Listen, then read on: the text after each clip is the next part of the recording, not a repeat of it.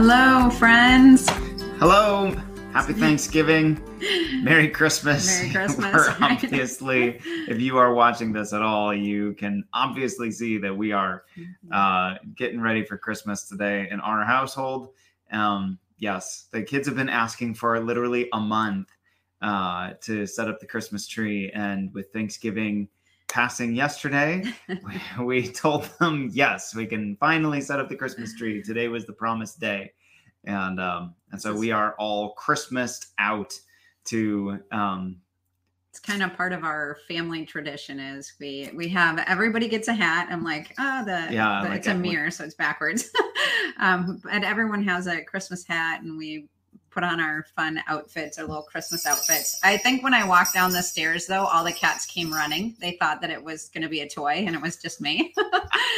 And so that's what we did today. We put up our Christmas tree. Yep. But today we are really excited to be talking about the goal of marriage. Goal of marriage. That's Nathaniel will probably do most of the talking today, but I'll jump in with questions and comments here and there to kind of help direct conversation and whatnot. So anyway, we hope you guys all had a wonderful Thanksgiving. Thank you for joining us again. And we do invite you guys to pop on with questions or comments or topics that you'd like us to cover or whatever. And you can catch us on our Facebook pages, or you can also catch us on YouTube or on our website at thehomemadefamily.com or insightnow.co. Yep.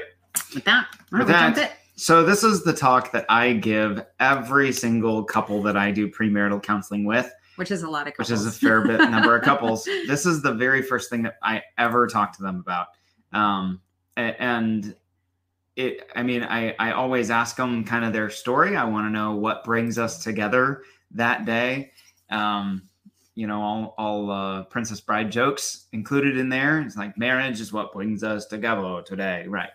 So, but really I want to know their story. And then, because there's so many reasons that people have for getting married. And I love hearing people's stories, their engagement stories, their how they met stories, why they started dating, what they see in each other, what they love about each other, all of those things. I love seeing their eyes lighten up and all of those wonderful, wonderful things about how this is the person they want to spend the rest of their days with. And those are all really, really good things. And I always encourage couples to keep those things stirred up because those are life-giving in our relationships, but none of them actually define the goal of marriage. And it's important to have a goal for the important things that we do. It's important for us to have somewhere that we're trying to go with this thing that keeps the two of us, right, on the same path, just heading the same direction. That it just does so much to clear up miscommunications and all sorts of things if we just have a goal. And so the question is, what is the goal of marriage? Tell us, Nathaniel, what is the goal of marriage? I will tell you. So anytime you want to understand the purpose of anything, a good person to ask is the person who designed it. And the person who designed marriage is God, right? God is the one who designed he's the one who designed men and women. He's the one who designed marriage. And he's, in fact, the one who officiated the first marriage ever. And if you go to when that happened in Genesis chapter 2, God had brought before Adam all the creatures of the earth, and he had named them all, and none among them were found to be a suitable helper. And we can get into what that means. Suitable helper literally means an equal opposing strength, like two sides of an archway that lean against each other with equal strength that causes the structure to hold up. And there's all kinds of beautiful language in there. The only other thing that I will say about it is that the helper that it talks about for women being to men, that word is the word azer in Hebrew, and the only other person that is given that level of help applied to them. Ah, I'm so sorry. Maybe pulled up the live stream so she can share it and just track comments and things like that. But the volume was really high. So anyway, sorry if you heard that. But so the Hebrew word azer, it is only used to describe two people in the Bible, women and God. Holy Spirit. Well, it's like, I lift up my eyes to the hills. Where does my help come from? My help comes from the Lord, maker of heaven and earth. That's the same help that women are to men. And so this is my God-sized help given to me by the Lord. And boy, do I need it. I think all the husbands out there are probably like saying amen, right? So anyway, this is talking about how amazing women are. But getting back to talking about oneness, I'm going through the story of God creating Adam and Eve, and ultimately he brings them together. And Adam takes one look at Eve and says, "This is woman, for she was taken out of man. This is bone of my bone, flesh of my flesh." And it's like God interrupts him in that moment and says, "For this reason, a man shall leave his father and mother and hold fast to his wife, or cleave to his wife, and the two shall become one flesh." And so Adam is noticing, we were one, we need to be one, and God says yes, and you need to become one again. And so that is the purpose statement. The ultimate goal of marriage is oneness. And this isn't just an Old Testament thing. Paul actually reiterates this in Ephesians chapter 5. I encourage you to go check it out. It's one of the classic chapters on marriage. But in Ephesians chapter 5, Paul says that this is something that we need to be going after, that marriage was created for oneness, and that the reason isn't just for oneness all unto itself, but that marriage and the oneness in marriage is actually the one and only, the singular prophetic picture that God gave humankind to give us any understanding of the relationship that God wants to have with his church. And so literally your marriage has the potential power of revealing to the world around you the relationship that God wants to have with them. And so that is a huge motivation for having an awesome marriage, in which the goal is oneness. Yep. So any thoughts, questions? You want to interrupt me or anything like that at this point? No, I just think that, I know a lot of people are like, this is goals for my relationships, is to have this wonderful marriage and to let that be a witness and a testimony to everybody. But then it's like, okay, well, what are some of the tips and tricks then for creating that oneness in marriage? And yes. So that is where we're headed. That's where we're headed. That's where we're headed, is some tips and tricks for how to build this oneness. So I want to say first that my ears are cold. I need to keep them covered with this fluffy hat. I want to say first, once you have this as your mindset about your marriage, that the goal of your marriage is oneness, first of all, it'll change the way you date if you know that this is the goal of marriage, because you're not just looking for somebody that you think is attractive. You're not just looking for somebody that you think you could tolerate for the rest of your life. You're not just looking for somebody you think is nice. You're not just looking for somebody who makes the butterflies go in your stomach, or any of those kinds of things. Like, you're looking for somebody that you want to join your life to, like really and truly you want to give yourself entirely to, and not just, being, young and hormonal, and you want to be physically giving yourself to them. But truly heart and soul, you want to give yourself entirely to them, and go through all of the steps it takes, the work it takes to maintain that over the years. But then it'll also affect, like, if you're already in your marriage, this is going to affect your communication, the way that you communicate with your spouse. This will affect specifically how you argue, how you fight with your spouse. It'll change the way you do that. affect the way that you forgive. It'll affect your sex life, your intimacy. It'll affect the boundaries you keep in your parenting and your other relationships. I'm just checking my notes to make sure I don't forget something. It continually give your marriage purpose. So if you ever hit some doldrums, which every relationship does, literally every relationship, it'll hit some doldrums at some point in time. But if you remember that oneness is your goal, you always have a destination you're working towards. So it automatically gives you purpose. I think that's a really good thing because, first of all, we've done a lot of premarital counseling with a lot of couples. And, even having been through our first year of marriage, a lot of the first year of marriage can be really bumpy and rocky because you are trying to take these two separate lives and blend them together and trying to make, and it's like we're fighting over all these little things. Like we actually got in a big fight over knives and whether we wanted a block with knives in them on the counter or knives in a drawer. It's silly now, but people fight about those. What thread count we wanted our sheets to be.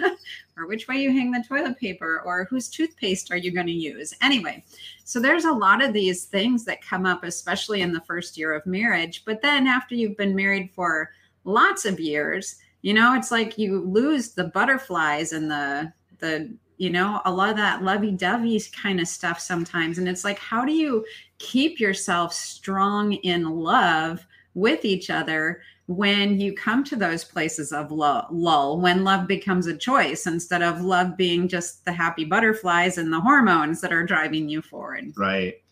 Yeah. So go ahead. No. So I want to talk first about how do we actually pursue oneness? And then I want to go into some of those individual categories, which all of those are categories that we'll touch on more in depth in other days. But I just kind of want to try to see how far we can get through some of those categories and just describe how does the pursuit of oneness in our marriages change the way we handle those kinds of situations. Okay. So the first thing that I want to teach you about the pursuit of oneness is just something that we learned from some marriage mentors of ours. Called the law of pursuit. The law of pursuit says that whatever you pursue, you will gain a passion for.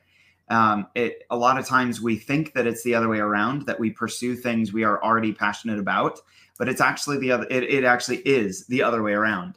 We pursue things and then we become passionate about them. And so, in relationships, we think, well, you just are so lovey to me. That's why I love you back. Like you were kind to me and you make me feel this way. And therefore, if I stop feeling this way, it's on you, not on me. But if the law of pursuit is true, then it's actually my responsibility to pursue you if I start feeling, well, at all times anyway, but especially if I start feeling the lovey-dovey and the affection and the passion, the zeal, the fire, the ooey gooeys of the relationship. If I feel those things start to wane, then it actually is a sign that I need to more intentionally pursue you. And some evidence of this being a true thing, like check any sports team that they have no idea that any of their individual sports fans exist, except for maybe the most rabid and the most passionate who are at every game and buy everything. And I mean, maybe they understand that those extreme zealous fans exist. They maybe know their name and things like that. But the average fan, the team has no idea that they exist. They know the demographic is there, but not the individual. And yet any of those fans could be, they're spending hundreds of dollars, maybe thousands of dollars to support this sports team. They're following along. They're watching every game. They're reading the reports on stuff. And they would say, well, I do those things because I care so much about my team. And it's actually the other way around. If you could get that person to stop following the team so closely, to stop watching the games, stop buying the stuff, stop reading the sports stories, then you would find their passion for the team over time would actually decrease as well. There's other examples, but I'd like to move on and do some other things. So the law of pursuit is a huge way to pursue oneness. There was another one what's the other thing that the law of pursuit and the first fruits. First fruits, that's it. So first fruits is a super powerful tool that you guys can use in your relationships. This is another one we learned from our marriage mentors. But the law of first fruits indicates that whatever experience you go through, the first person you share that with will receive from you. Like, you will have the most emotion in sharing about that experience you had the first time that you share it. And so if I go have a meeting with somebody, I make sure that Amy is the first one I talk to about it. Or something happens in my day, or I'm having some time with the Lord and God talks to me about something, I make sure Amy's the first one I talk to about it, because then she gets the most intense of my emotions, the joy, the excitement, the whatever it is. Could be negative stuff, like the meeting really didn't go well. But it's still because she is the first one I give those things to, it draws my heart more towards her than towards the other people. That if you find that you are, sharing with another person, a best friend, or your office coworker, or whoever it is, you're sharing with them more often than you do with your spouse, you're going to find your heart drawn increasingly more and more towards that person instead of your spouse. And obviously that eventually can be a very dangerous place to be. Yeah. So law of pursuit, law of first fruits, these two things work powerfully, and they're so simple. Put them into practice in your marriage. You're going to see a difference very quickly within a month. I just want to go back into some of those categories and just really quickly, like, how does pursuing oneness look in your communication? Well, how about I start with how it actually looks like in how you fight. So if my goal in any fight is that at the end of the fight, we are connected. We are better connected at the end of the fight than we are at the beginning of it. How does that completely transform the way that you fight, the way that you have an argument? Well, obviously it's going to, because my goal isn't to be right. My goal isn't to vindicate myself. My goal isn't to satisfy my emotional drive that you hurt me, so I'm going to hurt back. I'm going to get revenge. I can't do those things, because I know if I hurt you, and we just get in this cycle of I hurt you, you hurt me, I hurt you, you hurt me, until we both just shut down, there is zero oneness, zero connection in that place. But if my goal is oneness, that we are better connected at the end of this, then I'm going to slow down my communication in a fight to only talk about the things that I see hindering and getting in the way of us being on the same page, so that we can actually move forward in oneness. Where I feel there's a misunderstanding, I'm not going to come out and start accusing and being like, you always, and this is just, and you're the problem. And I'm going to try to slow down, figure out how can I say this in a way that expresses what I have a problem with, but gives Amy an opportunity to respond kindly, in a way that shows she cares, in a way that she shows she's listening. And all of those, like, I'll offer it to her and I'll say, hey, please see this. And then she says, oh, I care about you. I care about our oneness. I want to see this and I want to hear you. You know what? We rarely have a fight anymore. Still happens sometimes, but rarely, because we can have those emotionally heavy conversations. And because we've built so much trust in being safe, by making this choice so many times over the years that, yes, you can say emotionally scary things to me and I will protect you in that. Even if it hurts to hear some of those things, even if it stings, I'll still protect you because I guard our oneness. Yeah, I think sometimes, especially in those fights, one of the things that we've done really well is usually not in the middle of the fight, but afterwards, we'll say, okay, here's how we could communicate that differently in a way that would not make me respond so strongly in opposition. And so over the years, we've just had the conversations like, hey, if you see this in me or you see this happening, then it's good if you would approach me this way. And then we work to do that with each other.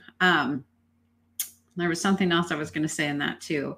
Well, being the safe place also, like, it's almost like you just have to learn to hold it and wait and listen, because I have to trust that his heart for me is good and right. Like, he's not bringing things up because he doesn't like me or we have a problem or something like that. It's just that there's growth areas in our lives. And there have been times like where I'll come and I'll complain about something or want to talk about something. And if he responds not the best way to that, then I'll be like, wow, well, that wasn't safe for me to talk to you about, or him with me. And he's like, hey, I brought this to you in kind of vulnerability, but you weren't safe for me to talk to. And it's like, oh yeah. So then we have to go back and apologize and forgive and all of that. And then learn better for the next time. So it's like when somebody's bringing something, just slow the RPMs down. Like, don't go with the first reaction. Just ask the questions internally. Okay, like, what am I doing? What is the goal? What is he really saying? How do we really get through this in a way that causes us to be stronger at the end and not weaker? And that's the other thing too about conflict, is it actually can bring you a lot closer and make you stronger than you were before the conflict. Right. Because here's the thing about intimacy and oneness is it's going to force you to not hide the things that you'd like to hide. And it's going to force you eventually to see things that you didn't see before. Because as you draw closer, you're going to eventually bump into something that you're like, ooh, I'd rather hold on to this. This is uncomfortable to let go. This is uncomfortable to let this person see. I'm afraid if this person sees this, then they're going to judge me, reject me, think less of me, love me less, whatever. We have these fears, right? But this is what we can do in a relationship over time, is we can build trust that we're safe, that I'm going to be here. I'm not going to reject you. And I'll get to something here in a second, that this actually takes our warts and our issues and causes those to become a strength that bonds us together in our relationship. And so, there's so much I want to say. I wish I could just like fire hose this out. But so we come through this process. So let's say, let's say, hey, I'm finding that this kind of situation comes up and I overreact every time. Okay, well, instead of blaming that on Amy, which this exact thing happened in the first year of our marriage, knowing that the goal was oneness, it meant that I had to look at myself, go before the Lord and ask do we have our comments up? Mm-hmm. Do we have? Oh, I guess I don't know. Are we not on that same page? Oh, we don't have any comments. All right. Well, just checking. Comment if you have stuff. It forced me to go before the Lord and just say, you know what, Lord, what is this going on in me? I see that I keep overreacting and I know that that's not okay. I'm hurting our oneness. What do I need to do about it? And the Lord was able to walk me through some stuff I needed some emotional healing on. And all of a sudden, both of us got free. I got free internally. Amy got free because I stopped overreacting. But there have been so many things, so many other things in that process. And now it's come to the place where if one of us is going to be saying something that is vulnerable for us, we'll usually, especially me, we'll actually preface it and say, I'm going to say something to you that is really vulnerable for me. So thanks, George. Amy will pull this up. George is saying, no comment, just listening. God is good. Yay. Thank you for listening. I'll actually say, hey, what I'm about to share is really vulnerable for me. So just please treat it tenderly.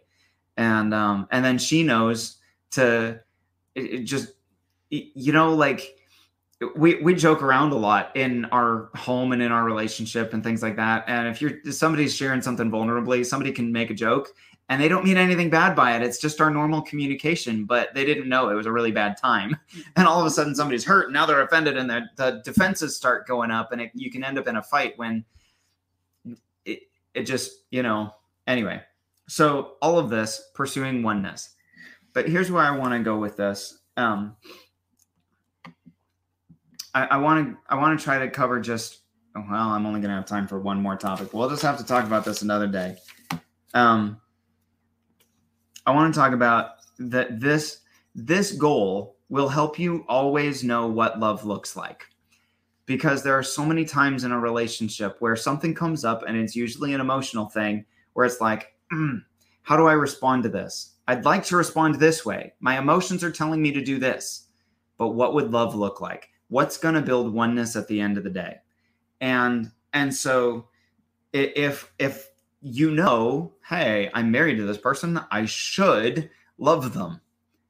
What the heck does that mean? What does that look like? And a lot of times, I'll be honest, people don't have any clue what genuine love looks like right now in our world, at least in our culture. People have no idea what love looks like. They think it looks like permissiveness. They think it looks like license. They think it looks like coddling. They think it looks like a whole bunch of things that are actually really destructive. And therefore, it's not love because love isn't destructive. But I can look at this in a moment and I can ask myself a little different question. What's going to build better connection? What's going to make us able to draw closer together? What's going to build trust? What's going to build connection? What's going to build oneness? And usually that provides clarity to help me understand what choice to make in those moments. If I'll just pull back from the emotion of the situation for a second and go, what am I really after? Am I after feeling justified and getting my righteous indignation out? Or am I after oneness? I think I just want to touch on real quick before we wrap up too, is we're talking, I think, about conflict and oneness and connection and love and loving people. And loving people does look like servanthood, and it does look like laying down your life, but it also looks like speaking up when there is something going on and not just like, oh, I'm just going to let that go. Because what happens is over time, it actually builds up and breaks in a way that can't be fixed sometimes, or is way bigger than it needs to be. So especially our conflict avoiders out there, me being one of them, but recognizing when things are that you keep bumping up against some things with each other. And instead of just letting them go and letting that roll over, just trying to wash it away or pretend it doesn't exist, or just, ignoring it over and over, that actually doesn't create unity and oneness. That actually creates more divide. Yes. And so it's actually more detrimental to your relationship to not bring it up, even though conflict doesn't seem like I don't want that argument, I'll just be the doormat. This is self-martyrdom. I lay my life down for them. Well, eventually you're going to get tired of that, or it's going to hurt enough, or you're going to build enough walls to get through it that it has effectively broken that connection and oneness. Right. So sometimes oneness really does look like actually standing up for bringing yourself. it up, standing up for yourself, having the conversation and the conflict, because once that's removed, then the love can flow again. you feel more valued, you feel more important, and you can love the other person well like that. Yeah. So, if you just like, I'm just going to empty myself and I'm going to lay down my life for this person. Like, yes, but that probably means you need to be willing to confront somebody, which actually is harder than, and confront them in kindness and in love, not just bashing them, but to confront someone well is actually harder than to just wall off and self-protect. But obviously, if you're walling off, then you're not connecting. Yeah. And so, that's how the goal of oneness can actually shape how you have disagreements or arguments. And just communication and life and all the rest. There's so much more here. I think maybe we'll need to do this on another day. Maybe that'll be our follow-up for next week. We'll see. We haven't planned that out quite yet, but I know that we've covered a lot of really good stuff, and I'd love to hear your thoughts. We'd love to hear your questions. We'd love to have your feedback on this. So whether you're listening now or later, just give us a shout out of like, how would this bring some change into your relationship, or which one of these, which bit of piece of all of what we've talked about this half hour are you going to begin applying in your relationship and in your marriage? And we'd love to hear the testimonies over the next month or so as you and your spouse continue to press in on that together and begin to see some more life flowing in your connection. Mm-hmm. So let's just pray. I'll pray and close us out here for today. Sandy's saying, definitely share more. Love this topic. All right. How to fight well.